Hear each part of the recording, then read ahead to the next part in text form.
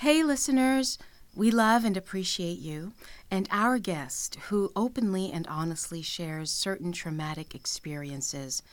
And due to the graphic details presented, we feel it wise and necessary to offer you a trigger warning.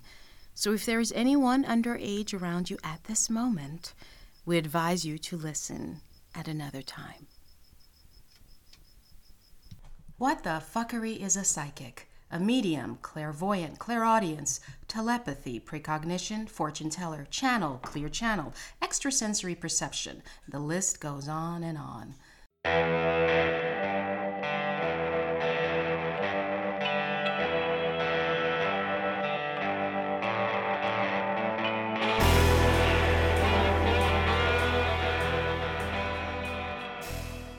Well, we're about to find out. I'm Nadege August, your host. If this is your first time with us, welcome, and here's what you can expect. What the Fuckery is a podcast about the things we hear about but don't know much about. A series of conversations dedicated to hearing firsthand from the very people whose lifestyle, truths, experiences, or concepts we struggle with understanding. The very things we should know about but are afraid to discuss. Our subjects and topics may or may not be mainstreamed, but our guests, and sometimes experts, are in it, living their truth whether we accept them or not. And if in that process we manage to bring clarity to you, dear listener, then thank you for being curious, open, and willing. In that vein today, we have with us Kate Romero, who is a former talent manager, actress, former radio host, psychic, and holds a world title in arm wrestling. What a life you've led and are still leading. An inspiration. Yes. She looks incredible. Oh. But today we're talking to the psychic version. Yes, I'm wearing my psychic hat. I never take it off, actually. It's my main hat. Well, thank you. It gets me through everything. Wow, wonderful. Yeah. Yes. So you heard my intro where I pretty much listed all these different monikers or names or synonyms for what people think are as descriptions mm-hmm. for psychic. Mm-hmm. Would you help us navigate through understanding what all of that means? Yes. First and foremost, for me anyway, is I realized that I'm an empath. A little bit later in life, I realized it. I knew that I felt my own feelings, and I knew that I felt everybody else's feelings too. And when I realized that, oh my gosh, I'm an empath, I knew how to handle it. I knew to let other people's feelings flow through me so I could understand them and then let that go and then get back to my own feelings. And people who are empathic are wonderful healers. They're incredibly sensitive, and they tend to attract malignant narcissists because they're the perfect couple. The empath wants to take care of, rescue, mother, everybody, and a malignant narcissist is like a predator looking for a wounded bird. And the more vulnerable a person is, the more comfortable they feel in targeting them. So there's a lot of lessons that we're going to be speaking about today that come from everyone's ability to be empathic, because every person on this planet is a psychic, is a medium, is an empath. Many are not in touch with it. This is great. I'm glad you said that everyone's a psychic. I've heard that we're all a little psychic. I've had what I think are psychic hits, but in fact are intuition. Is there a difference? Are these two things very similar, or how does one tell the difference? That's a great question. I believe they're interrelated, and I will tell you why. Here's the way, when I coach people, I'm also a life coach, I forgot to mention that part.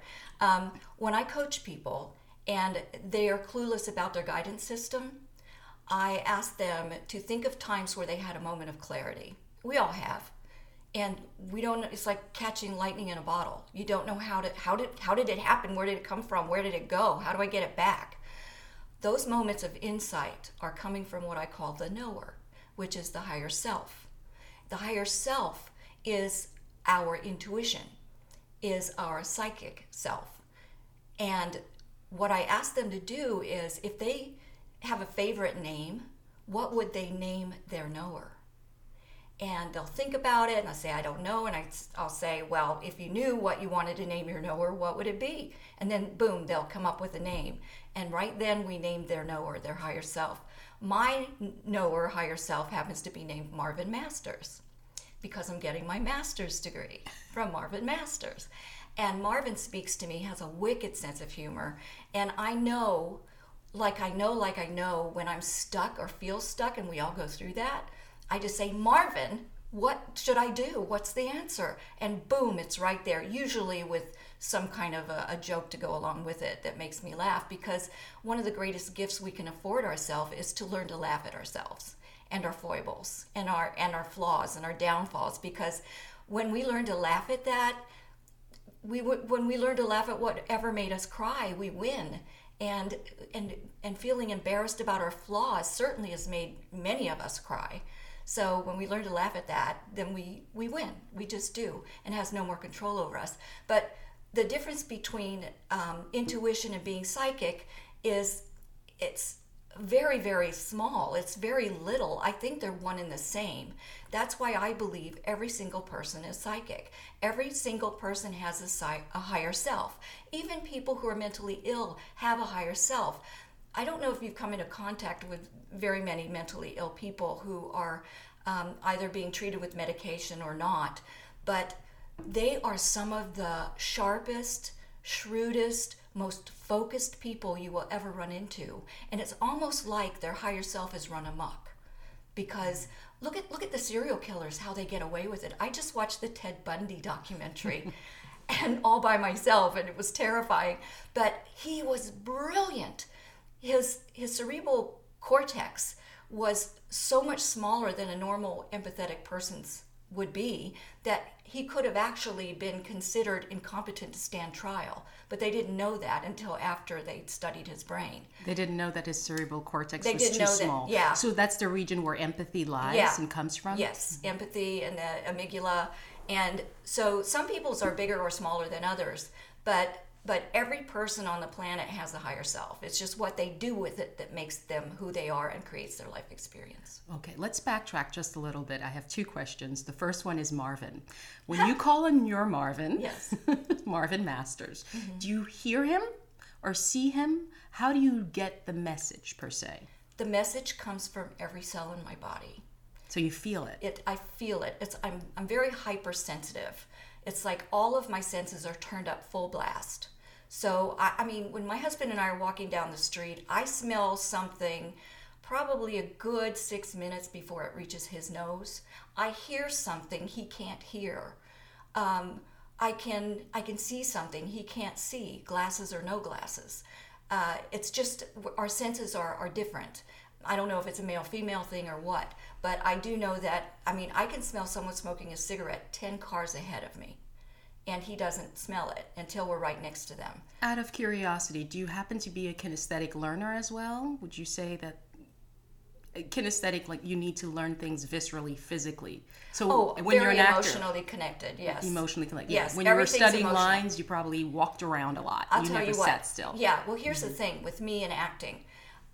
I believe the words sit on top of the emotions. When you go below to the emotions, you set the words free, and they become part of your embodiment, and you can't say them wrong then. Because when you memorize the emotions, the words just come right out. And it's something that a lot of people don't realize, but it's really, nothing has to be so hard. It has to be lived. Just live, just live viscerally. Just when I get a gut feeling about something, it's unshakable. And you know, when you're anxious, you can't be creative. And getting a gut feeling comes from creation. We're creation and personified. We are creative beings. If we're not creating, we're stagnating. And creation comes from being present. When you're anxious, don't trust that decision. Don't sign any important documents. Don't take that phone call. You know, if something's very important, wait until you calm yourself down. And it takes a lot of awareness to understand when you're in a panic attack or when you're feeling anxious, because some people just live from that place and they don't know any different. It's the water they swim in. So I'm hoping that this interview with you today will help people get more in touch with their own awareness and what it's like to be present and what that feels like and what it feels like to finally be in your skin and accept yourself for all that you are and all that you are not, warts and all. Because the one thing that makes you embarrassed about yourself is your greatest gift. So this is a perfect segue. Perhaps you want to tell us, how did you discover or label yourself a psychic medium? What happens? Walk us through how that all happens. Well, I'll go way back. When I was born to my family, I'm the middle child of 7 children. We all have different fathers. I was the scapegoat. My mother gave me away to a stranger while my father was away on a work trip. And when he came back, she wouldn't tell him where I was. So he spent the following 2 years looking for me. He finally found me. When he did, all I would drink was soured milk. So apparently the people that had me neglected me. And my father brought me back to the family that didn't want me. And in the interim, while he was looking for me, he created a will that said if he were to die, that my mother needed to keep me in the family or she would not get his pension. So when in the interim while my father was looking for me, he had created a will that said if my mother didn't keep me living with her under her same roof, that she would not get his pension. So after he died, I ended up having to live with the family that didn't want me, and it was like living with a lot of strangers. And the abuse was so horrific in every sense of the term, physically, sexually, emotionally, spiritually, verbally, every way that you could think of. And to be an impressionable child in the first place, the only God you know are your caregivers. And I don't recall the people who had me first, but I do remember visions of having a dirty diaper and crying in my playpen and nobody coming. And so I didn't really have a great experience of being loved or cared for. And so when my father died, my mother, I was 3 years old when my father died. And after he died, my mother took a lover by the name of Rocky. He was very tall. He had black hair that was wavy with a curl down the middle of his forehead like Superman, and crystal blue eyes. And he was missing 3 fingers on the right hand. He said a cow bit them off. But he started molesting me when I was 4. And I ran away my first time when I was 5 in the city of Detroit in the ghetto because it was safer in the streets than it was inside our home. If my baby sister hadn't gone with me and started crying to go back, I don't know where I'd be today. But I did go back because she wanted to. And I ran away actually 13 altogether times. And the police always brought me back because my mother insisted, or else she wouldn't get my dad's pension. So it was always about money, never about me being her daughter or caring about me at all. And I'm a survivor of a lot of family mobbing. My siblings were encouraged to do horrible things to me, and they did. I've been knocked unconscious more times than I can remember. And still through all of this, it never broke my spirit. I knew I had to put my happiness on layaway until I got big enough and far enough away that I could take it out and use it. So I became invisible. I hid in dresser drawers when I was small enough to do that. I hid under the bed. There's so many things that I needed to do to protect myself as a small girl. And when I look back on it today, what a clever, smart child I was to build this armor inside of my body, this embodiment of armor that I had as a child to protect myself with. And I hid my intelligence. I hid my spirituality. I was born spiritually wide awake to a family who believed in violence and hate. And I believe in peace and love. And so I did not fit in at all for any reason with them. And so every time I ran away, they brought me back. And I learned to premeditate what was going to happen to me when I walked into the room with these people, because I never knew if I was going to get a fist in the face, a bottle over the head, a shoe thrown at me, or hit with a hanger, or kicked out the window. I didn't know what was going to happen to me, so I would turn on all of my senses. And being a child, I couldn't articulate that. It's just what I had to work with, and I could feel it, and I was intensely present. I had to be to protect myself, and becoming so present to protect myself was one of my greatest powers. So you would know and see ahead of time what was waiting for you on the other side of the door. I saw it. And you were always accurate. I was always accurate. And if I didn't listen to my instincts, like stay behind the door 1 minute longer, and I just pop out, I would get smacked down. I would get obliterated. I don't know how graphic I can be about this, but some of the horrible things that happened. Listen, this is called What the Fuckery. Okay, what the fuckery is this then? Let me Right, tell you exactly. this. I still puzzle over this. My mother had my older sister and my older brother strip me naked when I was, I think, 5, and they put me on the cold kitchen table, which was a Formica table back in the 60s, 50s and 60s, and my brother held my legs apart while my sister held my arms down, and my mother stood between my legs with a needle and thread and stuck me in my genitals until I cried myself unconscious. She did that so many times. It was her favorite way to humiliate me, and it did not break my spirit. But I'm telling you, I knew she was going to do it to me one morning when I woke up, and she did. And there was nothing I could do to avoid it. I mean, so you see why I would run away.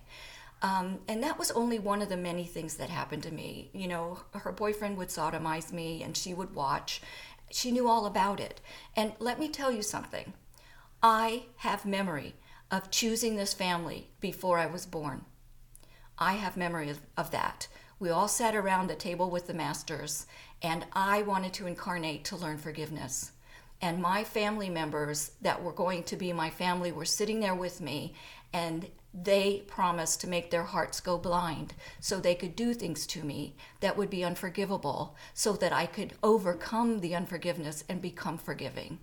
And I've accomplished it. How did you, okay, sounds like the 4 agreements. I'm trying to find levity here because this is so heavy. And I just feel like this should be What the Fuckery is surviving child abuse. Yeah. But that's a whole different thing, and I'm Right. glad you're bringing that up.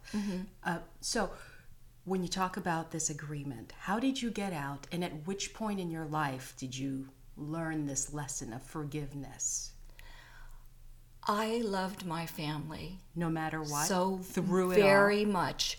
And as they were beating me and hurting me, I would say, I love you. Why are you hurting me? I love you while you were hurting me. Why are you hurting me? And they would hurt me more because they didn't feel worthy of love.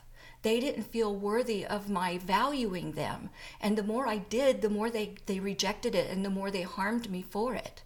But I still didn't stop. To this day, I love them all dearly. I just can't have them in my life because I would have to give up my backbone that I've earned through so much trial and error and prevailed over so many things. This backbone, I earned it, and I will not give it up to have them in my life. And if I wanted them in my life, I would have to become subservient.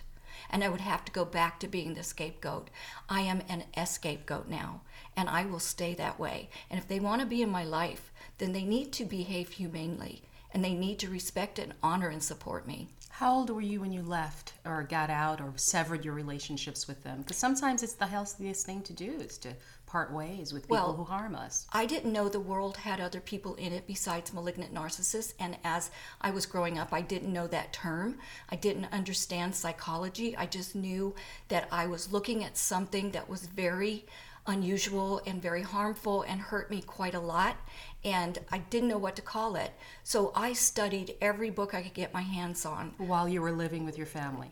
I would do it at school. How old were you at that point? I ran away at 5 the first time, and then several more times as I was 12, 14, 15, 16, and many more times when I was in preschool. I mean, not preschool, but grade school. And when I turned 17, I ran away for the last time. Because my mother's boyfriend, Rocky, came to me. He knew my mother didn't want me. So he came to me and said he was going to kidnap me and take me to Florida, where it's legal to get married when you're 17, and he was planning to marry me. And I would have rather died. And I was working as a car hop at a place in New Lebanon, Ohio called the Toot Restaurant. And there was a man who was in my station every time I came to work. He was just sitting there in his gold Cadillac, 1964 gold Cadillac. He had black hair and white teeth and blue eyes and chewed minty gum, and he always smiled at me. And he'd always order a milkshake and tip me $5. So, you know, we were friendly with each other. And one day when I came to work after my mother's boyfriend said that to me, he goes, "Why are you so down?"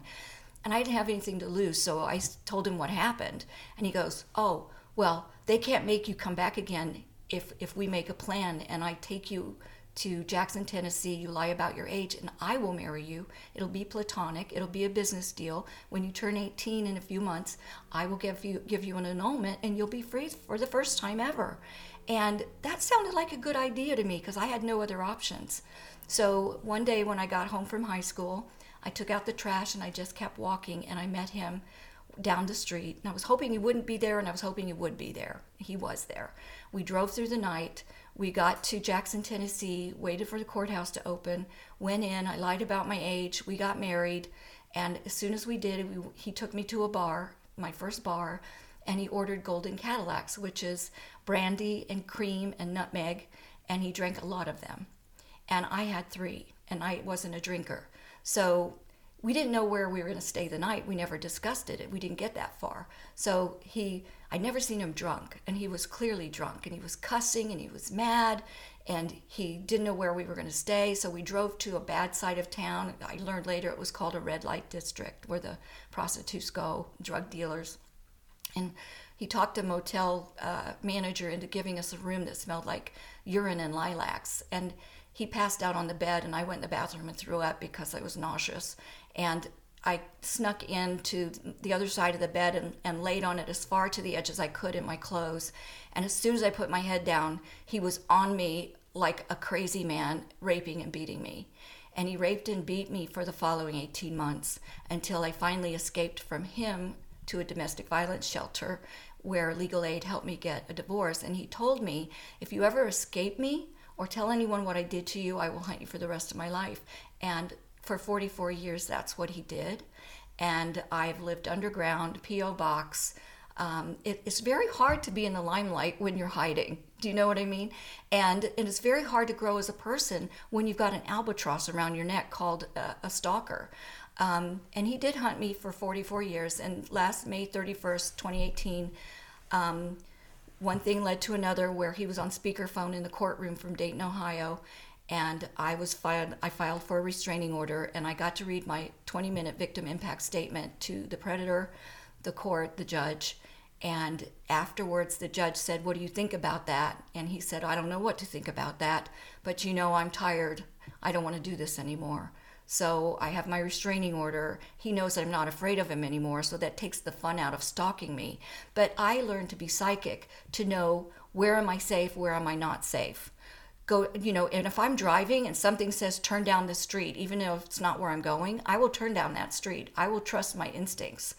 I went out one night when I shouldn't have. My instincts said stay home, in your pajamas, it's raining, you're making chicken soup, stay home. I didn't stay home because my mother called me and said you should go out for New Year's Eve because she had so many. Because she knows best. Yeah, she knows best. Go on. And she said, you need to go out for New Year's Eve because if I was well enough, that's what I would do. Would you please do that for me?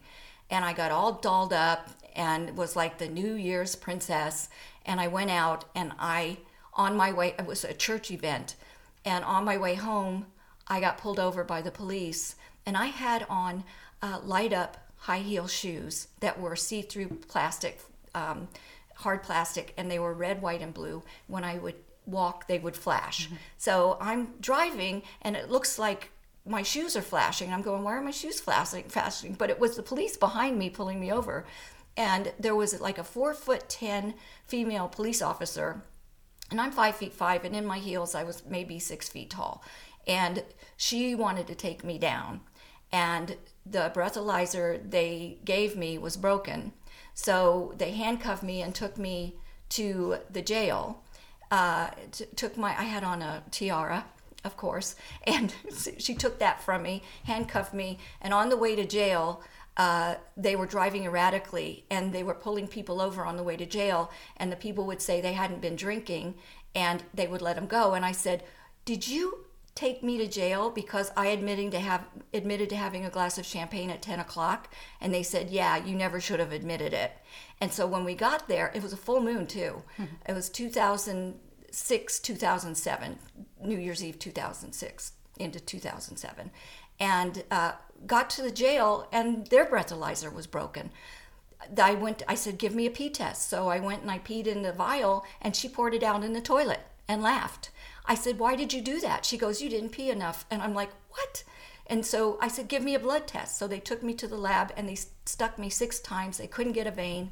So there was no proof that I wasn't drunk. And she lied to the DMV. She cut up my driver's license. I got released the next day. I went to have my my interview with the DMV because I was about to lose my license for 6 months. And I went to see attorneys and they said they wouldn't take my case because there was no proof I wasn't drunk.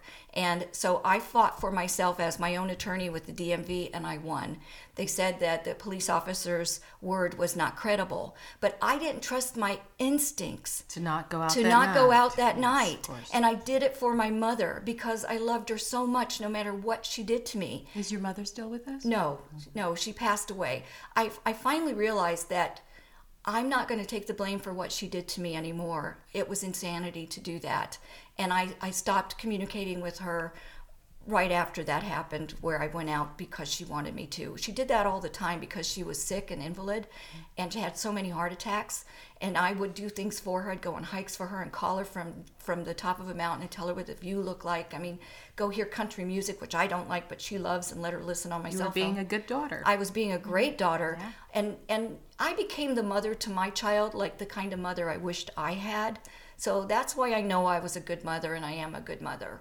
I'm sure of that. But I learned to be psychic from self-defense, from self-preservation. So it started at that point. Yes. So now, when we read your short bio, you've got psychic listed. So presumably this is something much like a radio host or, as a former talent manager, a life coach. These are things that you've done, perhaps charged people for, have called yourself an expert for. I'd like to focus on that section of your life. But to give some background of how I got to be who I am today, and even if none of that happened to me, I would still be psychic. I would. Yeah. I just maybe would have found out a different way.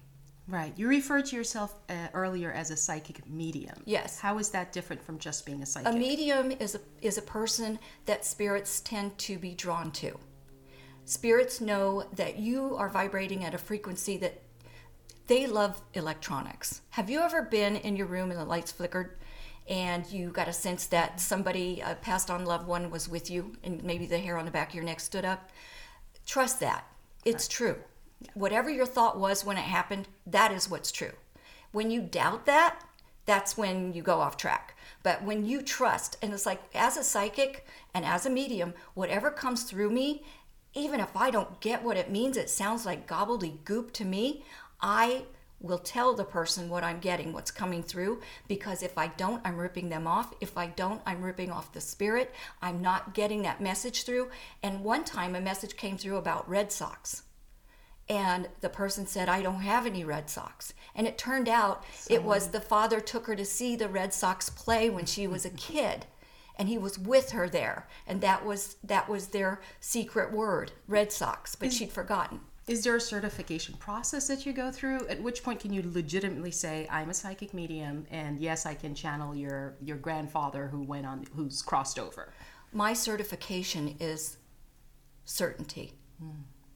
Certainty. And it took me all I went through to have this much certainty. I co-created something called quantum hypnotherapy, where I will use an HMI trained hypnotherapist, because they all know everyone can be hypnotized. Not everyone's trained that way, but everyone can be hypnotized, just like everyone is a psychic, because that's what's so. And so I work with them. And while they're putting the person under hypnosis, I'm in the corner doing automatic writing about what their blocks are and what we need to install after we remove the blocks with their permission and agreement. And it's a one-time 2-hour session. I've done hundreds and hundreds, and I charge a fee. Depends, sliding scale. This is not a commercial, but for everything under the sun, methamphetamine addiction, 40-year chronic smoker, bedwetters, people who pull out their hair chronically, anxiety, irritable bowel syndrome, you name it, A to Z. I've worked on it, and the person would just be returned to their factory settings with their permission and agreement. That's the key, permission and agreement, because you can heal in an instant. It's with your agreement. And they would go off and they would over time, their life would just get right on track. Sometimes it happened instantly, and sometimes they had to unpack because there was so much new information. So I've done hundreds and hundreds of those, thousands of life coachings, and the benefits have been incredible. And there's nothing more joyful for me than to watch someone's lights come on in their eyes. And what causes that is when they realize there's nothing wrong with them. Yeah. With your mediumship, do you remember the very first time? So, okay, here's a better way to ask this. Does a spirit speak through you as you, or how does that happen for you in your body? So say I'm your client and I want a reading.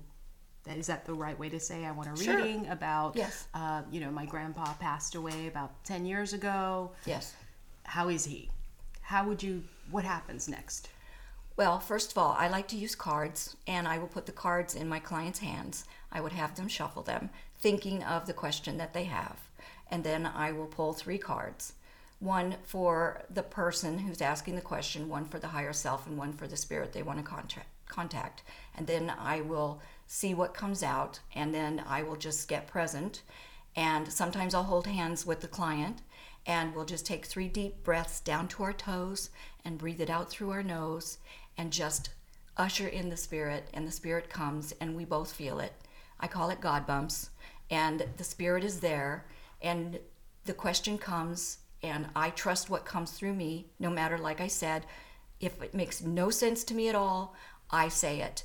And more often than not, that person will go like, oh my God, how did you know? And it's like, I don't know, it's just coming through me. And it does come through me in all of my senses. There isn't just one sense, clairaudient, it's just everything. How is that different from being a channel?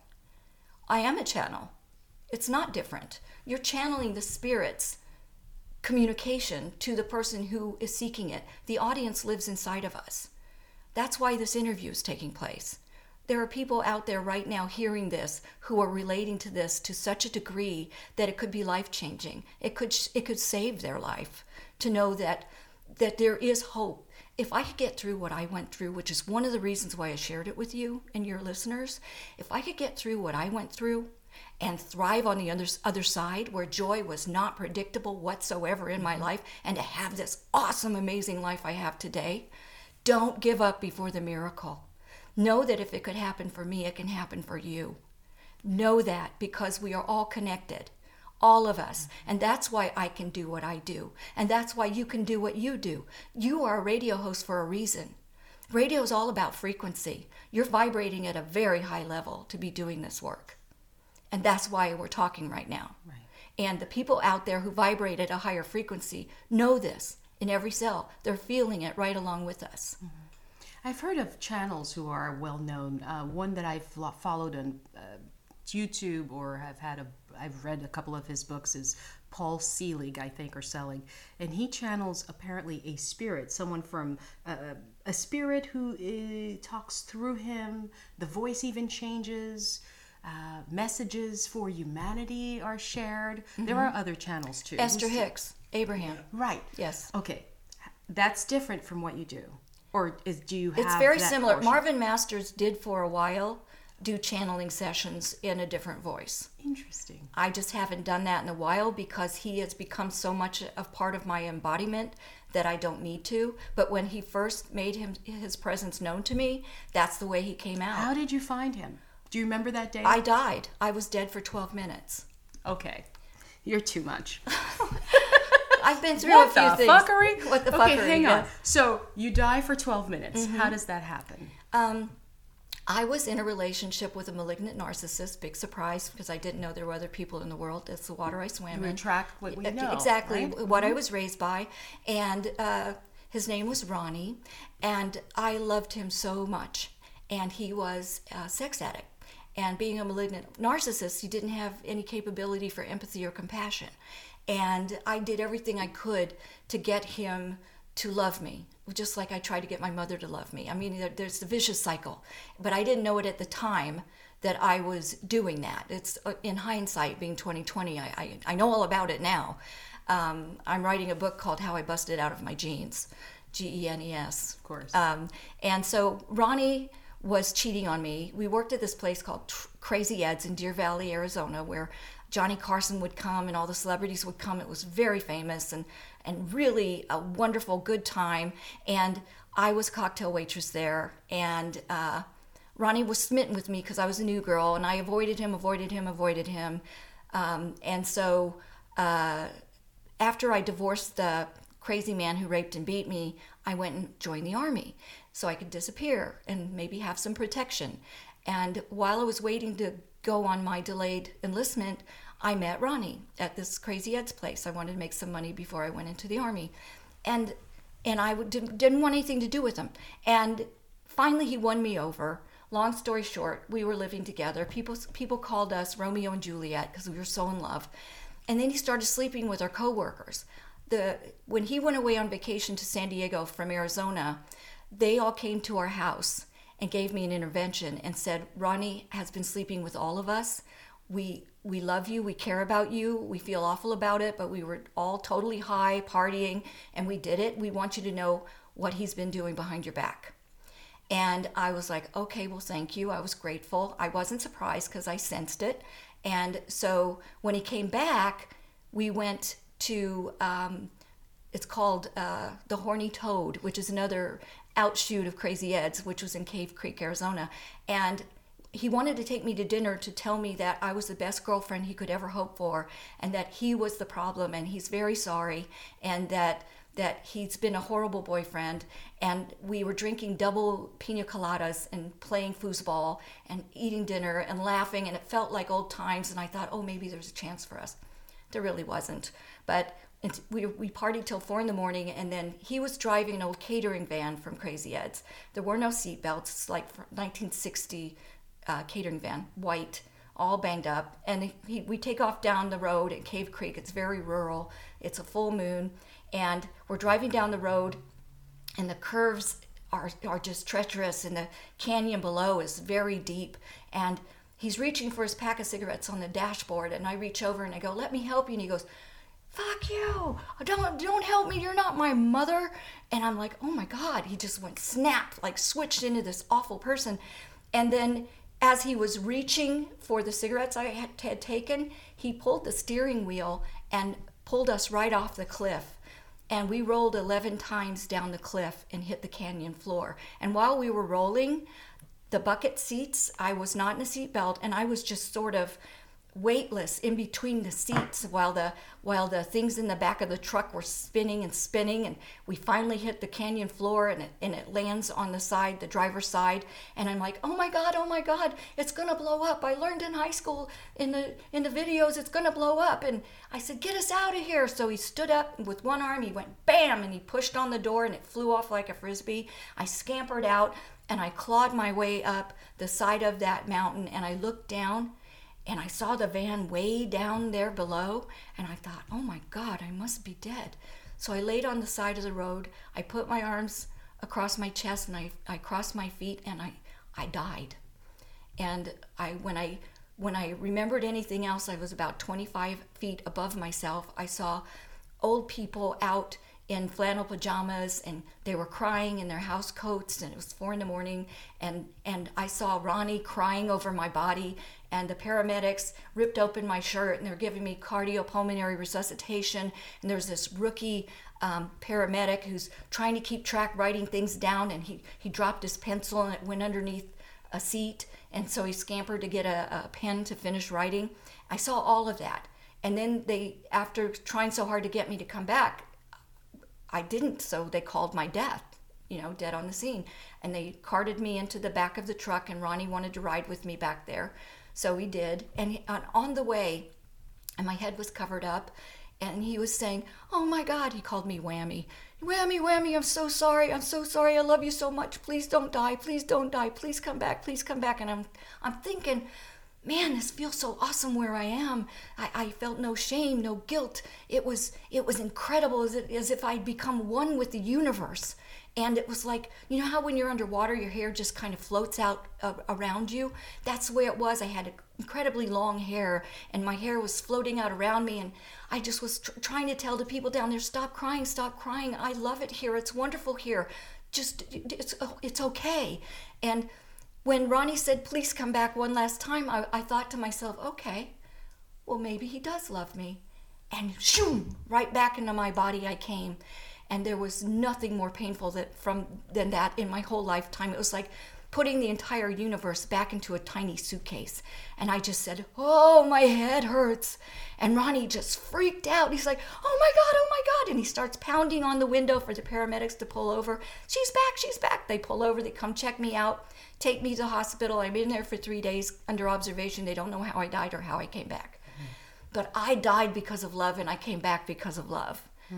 That is what I know. And there was no medical reason for either. And then 2 weeks after, Ronnie took me back to the fire department, and I spoke to the fire captain, and I said, I wanted to tell you thank you for all you did to help me. And by the way, is truck 33 in the parking lot, and the rookie paramedic was there. I don't remember their names, but I told him the story of what I saw, and I said, I saw you drop your pencil. I can show you where it is. And he's like, really? And I go, yeah. So we go out to the truck. I reach under the bench, and I pull out his pencil. I go, here you go. He turned white as a sheet. I bet. And the captain said, when I started this work, I was agnostic. I didn't believe in anything beyond what I could see. But after 35 years of doing this work and stories like this, I know there's something more. So when did Marvin show up? Marvin showed up. He came back with me. But he didn't speak up to me until probably 10 years later. And I felt differently when I came back. I left Ronnie after we went to the fire station. I just knew that His purpose was done. It was it. Yeah. That was it. He was never going to change because the honeymoon period wore off and he went back to being who he was before. Because he's wired that way. There's that wiring. So I moved on to San Diego, and I got 3 jobs immediately. I was thriving. And it wasn't until 2006 that Marvin first started speaking through me after I'd done probably 150 quantum hypnotherapy sessions. Because when you're healing somebody else, you get healing too. Sure. When that person gets complete, you get more complete yourself. It's reciprocal. So Marvin just started speaking one day? He just started speaking through me. I was talking to my hypnotherapist that I worked with. We were very close, very good friends. We both had one foot in the unseen, and one foot in the physical. And we knew there was something more to life. I knew it more than him maybe, but I was just talking to him, and I talked to him about Marvin, and then my voice shifted, and I just started spouting wisdom at him. And I told him that he was a sex addict, and that the things he was doing that he thought were healthy and normal were in fact keeping him from growing. And he was blown away. He said, how did you know I do those things? I said, I know what you need, and what you need is not that. And if you want to grow beyond that, you need to find other things about yourself to fall in love with. And it changed his life instantly and forever. And Marvin, he would have me sit and do channeling sessions with people who were hard cases, and Marvin would do the work. And Marvin spoke like that until Marvin became I just trusted that Marvin is me and I am Marvin. So that was what you just talked about earlier, the intuition and having this higher self knowledge. We all have it. It's just honing it, trusting, trust. You can trust. And I'll share my quote that I live by. It's original. It's like, it costs you nothing to believe, costs you everything if you don't. Believing is free. You can have all you want, and it doesn't have any calories. Yeah. And if you don't believe, if you don't believe in magic, you're never going to see it. And I can sit here and tell you right now, magic is real. It's all perception. And if you reframe any incident in your life and change the way you look at things, the things you're looking at will change. Wonderful. I think on that note, it's a wrap. Oh. This was amazing. Well, thank you. Yeah, so moral of the story, we are all psychic. We all have that ability. Yes. Actually, come to think of it, the concept of it's not a concept. When you're an empath, it means you have a lot of empathy. Yes. You tend to pick up on what other people feel. Yes. A lot of us don't know that or recognize it like taking on someone else's sadness and assuming it's our own. Depression, it's my own, it's not the other person. How do you keep yourself clear and clean of recognizing, or should I say, if there are people out there listening who struggle with that, who feel that I feel other people's energies too much, how would they protect themselves or learn to draw that line? Understood. You said a word that's very interesting to me. Recognize. Recognize for me means recognize. To remember what you already know, but you forgot you knew it. Recognize, recognize. Another word I love is realize. See it with your real eyes, and you will recognize.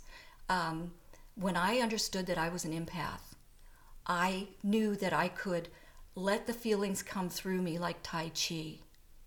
Just let that person's feelings come through me like Tai Chi, or I would get sick. Because I was doing all this healing work, and I had to take on their feelings. I chose it. But I couldn't take them on without also letting them go, or I'd be too full, and I wouldn't be a channel. I would be just too full to be a channel. So when you feel like you're overwhelmed, emotional overwhelm is the crappiest feeling in the world. And emotional overwhelm happens oftentimes because we forget our goodness. We forget our goodness, and when we forget our goodness, that's when everything gets clogged up and we're stuck. When we remember our goodness, then whatever feelings we've picked up, negativity from around us, it just flows right out of us. And if you do some breathing exercises, you can actually take a deep breath down to your toes, see the negativity leaving you as you exhale, and the positive golden light coming in as you inhale. And that clears you. That clears you. And I believe that we all are empathic, or we wouldn't cry over dog food commercials or feel bad when a loved one dies or someone's crying. I mean, some people are just wired weirdly, so they don't have any empathy or compassion, and we call those sociopaths. But still, they can mimic. But everybody has the ability to speak from their higher self and to listen from their higher self. And I also know and believe that when we listen to our intuition, it's God speaking to us or universe speaking to us. And when we pray, it's us speaking to God or the universe. And a prayer without action is no prayer at all. Thank you, Kate. Thank you. You're welcome. Anything else you'd like us to share, discuss? Just keep believing. Keep believing your pure goodness. We're images of God, source energy, creator, whatever you want to call it. We are images of that higher being, and we live each day for that higher being. And when you know that you're living this day for that presence, you can't do it wrong. You're going to be at your best. Nothing's going to be in the way of your greatness. Just keep believing and letting that soak in. We are goodness. We are Godness. Believe it.